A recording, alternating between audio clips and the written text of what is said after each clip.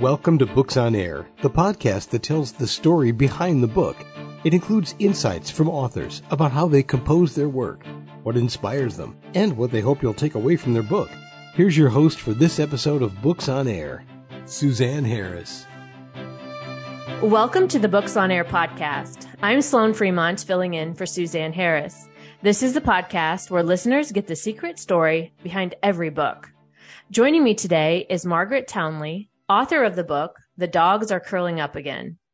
This book traces the journey of a Chilean refugee, Isabel, who returns to her country after 14 years as an exile in the UK. Isabel becomes involved in political activism to address the situation she encounters. In addition, she travels all over her country, but the journey is symbolic of her own journey to find her identity and decide her future. So, Margaret, I want to welcome you to the Books on Air podcast.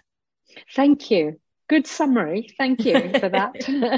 Yeah. So let's start out by telling the audience just a little bit about yourself and what led you to write your book, The Dogs Are Curling Up Again. I spent 2 years in Chile and in the late 1990s when the book is set. But I've spent extended periods of time since then and traveled a great deal around Chile. And I felt that I'd learned so much, and there was so much to say about the military coup and the after effects and the effects of people who were in exile in this country and all over the world, and the losses they had suffered. Mm-hmm. Isabel, in the main protagonist, lost her father to the military regime. He was one that disappeared, and in fact her teenage boyfriend. Less serious relationship, but nevertheless a big loss. And then when she goes into exile, she loses her mother. She goes with her stepmother, and she loses her friends. She loses her culture and her country, her continent even. Yeah. And, it's a big step. And she always felt an outsider, I think, as many Chileans do, and refugees in general do in this country.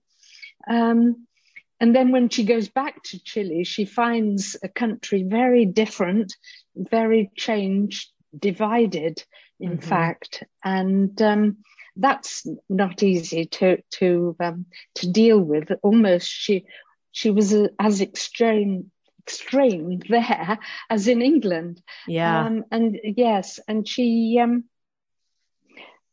she embarks, as you said, on the activism and feeling it's the only way really to search for the country she remembers, the country underneath the whitewashed crimes of the dictatorship that had been sort of washed over. And the stranglehold that the military still has on the society, and the constitution that the dictator imposed, which was so unjust to many sections of the community.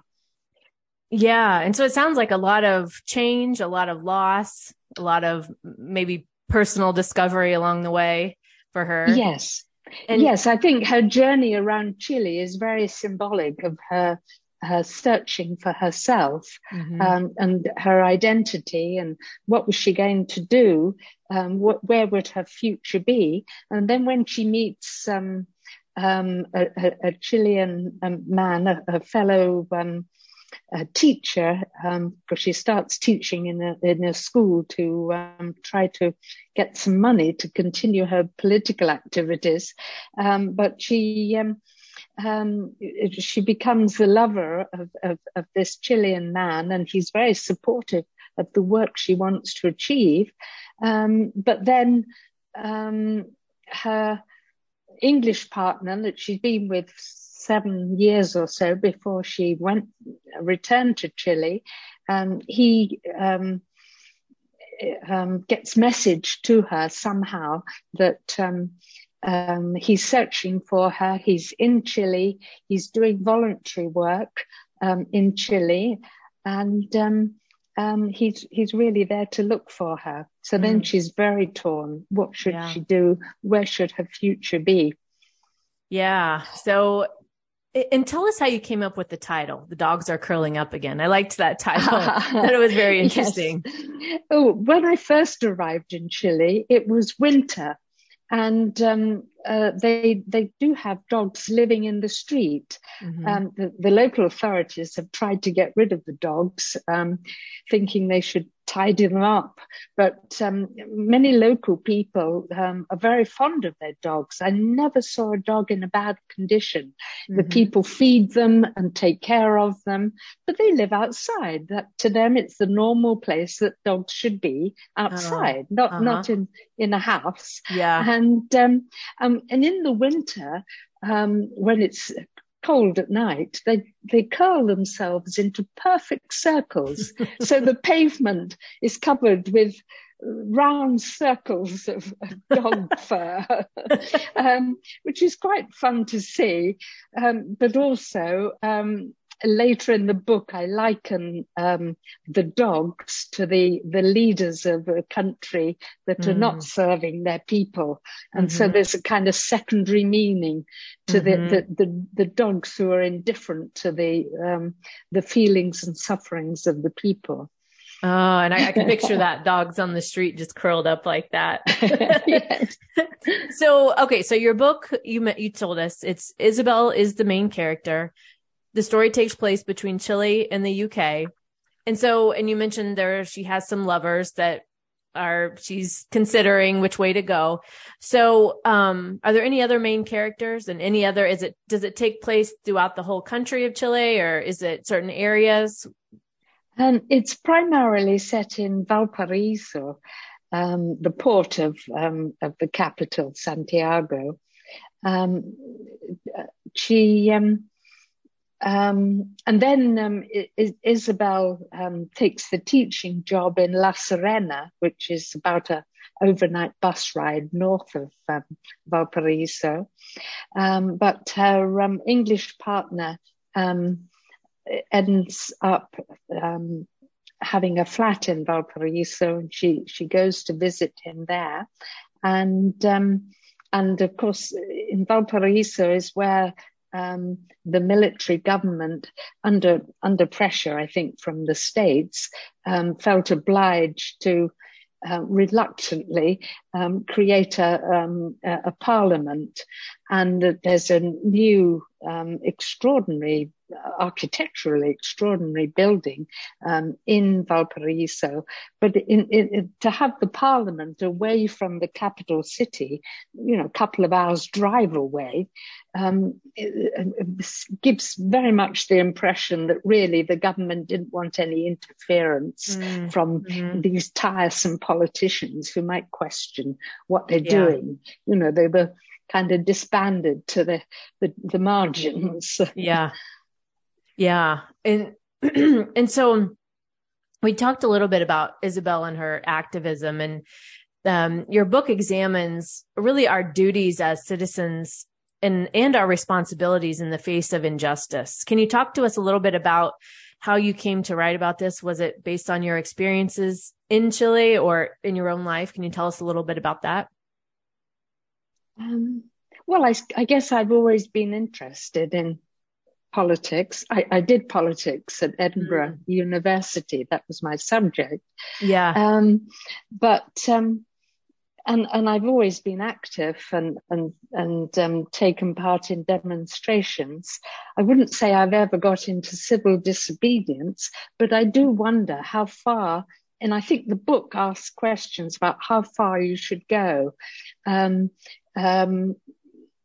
The suffragettes, for example, took to violence against property. I would never say any violence against people should be perpetrated, but is it right if no one's listening to you for decades that you start damaging property?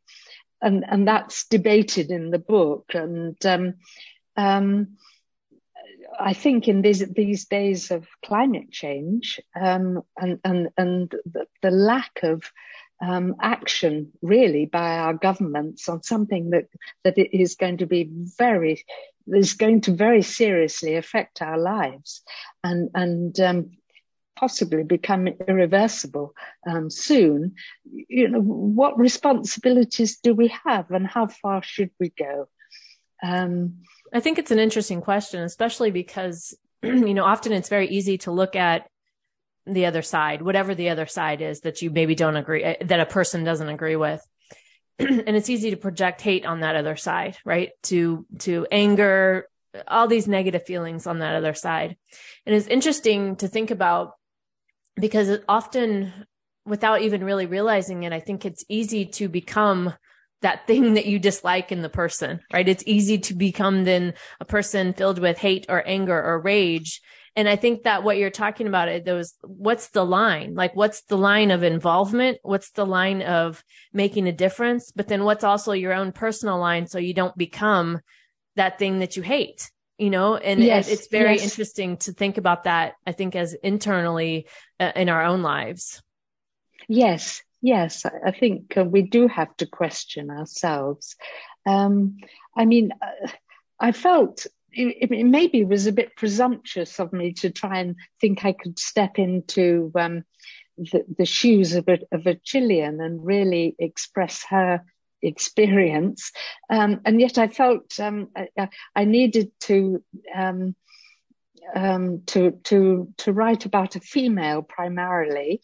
And I felt that I had something to say, not only from all I'd learned about the society and what I believe a person like that has been through, but something to say about my own society as well. I could see when I was in Chile in the late 90s, the harshness of life without a welfare state, the adequate welfare state. There was a little, or adequate health services, and at the same time, I knew that in my own society, the welfare state was in the process of being destroyed or removed step by step, and there's been this deterioration, I think, in community and sense of solidarity that's come about ever since Reagan and Thatcher were bringing in a neoliberalism, which is not very different from what the military imposed in Chile. In Chile, it was a sudden military coup, an awful shock, and thousands died. But in North America and other Western societies, and particularly in Britain, I feel that there has been this creeping effect that ends up very similar to what's happened in Chile. Greater poverty, greater inequality. The inequality really bothers me.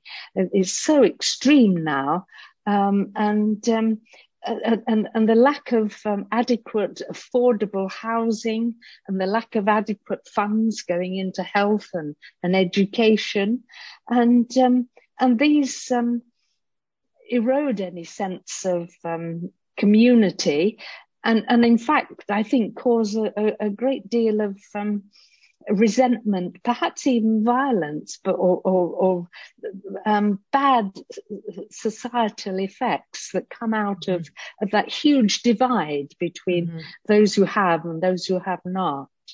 Yeah, the chain reaction of, and like you were saying, it sounds like in Chile it was more shock and all at once, whereas other places it's a slow movement, so it's not felt as abruptly maybe as but ends up in very, very similar situation. I think one of your other themes in your book is about our interconnectedness to each other and building a better world for all. So can you tell us how you were able to weave this theme in with some of the characters in your book? Yes, the boyfriend or the partner from England who's doing voluntary work in Chile and looking for Isabel, Julian, his name is. He he goes to visit the house of Pablo Neruda, considered the greatest poet in the Spanish language of the 20th century, a Nobel Prize winning Chilean poet. And he wrote a poem about how we are. He reflects on this poem when he's sitting in the garden of Pablo Neruda's house. And the poem talks about how we are all interconnected with one another, and how our economies internationally too are interconnected, and our needs are interconnected as human beings. We have very different cultural expressions, but we have a responsibility towards one another, because we empathize with other people's situations, from our humanity. And I think that gives us that responsibility to want to create a better world for all of us. And I think there are characters in the book who are trying to do that. There's Joaquin, who gives up his work as a youth worker, paid job for the local authority, working in one of the poorest areas of Valparaiso, and he is going to instigate and lead a homelessness project.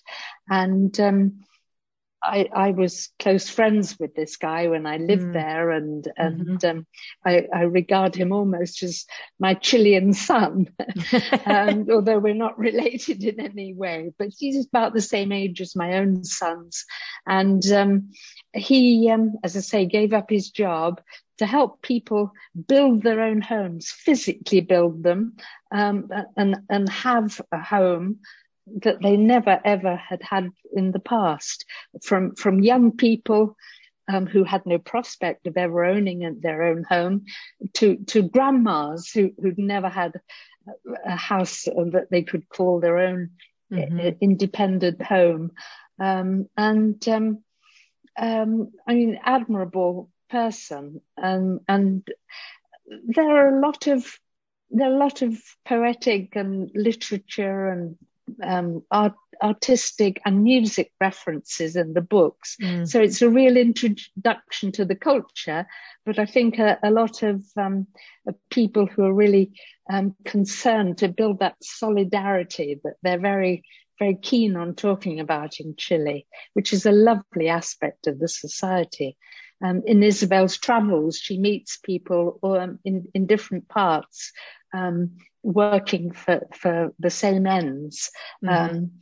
And that's why she got into filming what projects were doing around the country, to share with others, to try to spread the word about how things could be improved, and a political awareness of why things were as they were economically and politically in that country.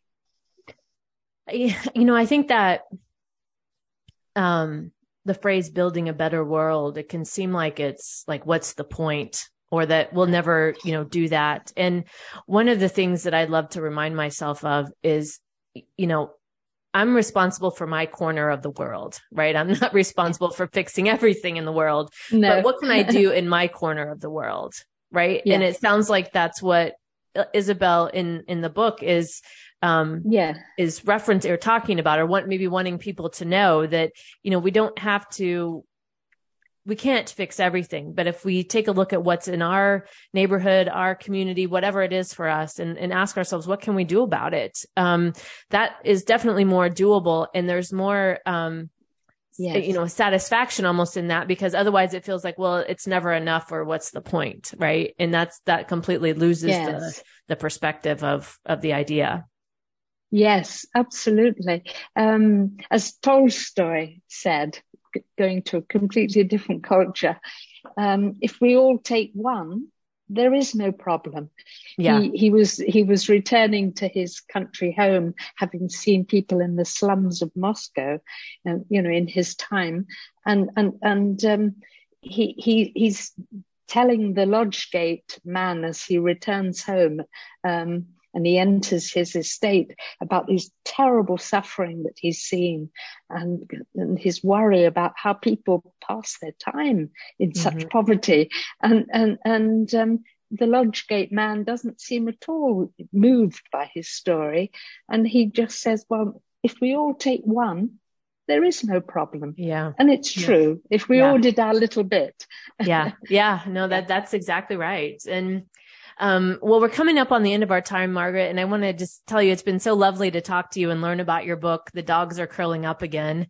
And again, I love that title. Before we close out today, what do you hope readers learn or take away after reading your book?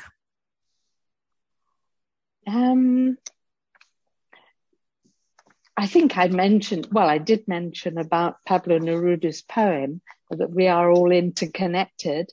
I think the other things people can take away is, I think it's very fascinating and enjoyable to explore another culture, the geography, the history, the current affairs. We've talked about the direct action and civil disobedience that I think are legitimate when a government is failing to provide for the needs of its citizens. And I hope people will see it as legitimate. And then I think there's also a satisfaction in the story. I tried to make sure that was the case, that Isabel does resolve her dilemmas, and she does find a much deeper or able to give a deeper commitment when she realizes that the death of her father and her boyfriend were creating a sort of emotional lockdown in her.